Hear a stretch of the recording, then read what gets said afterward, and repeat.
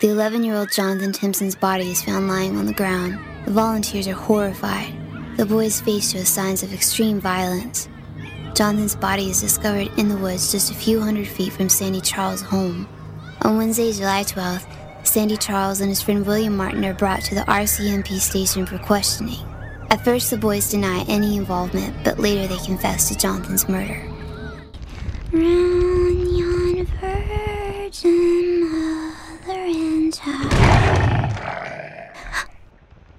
holy infant, so tender and mild, sleep in heavenly peace, sleep in heavenly peace.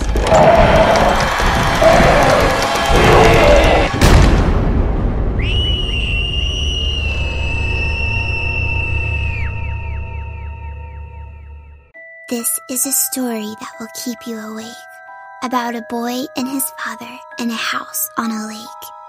The house on the lake was eerie and cold, with a secret within, until now never told. The little boy's name is Arthur Pale, and he is the subject of this horrible tale.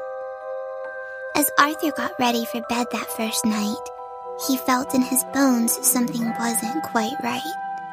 So he climbed into bed and lay very still. Then he heard a strange noise that made him feel ill.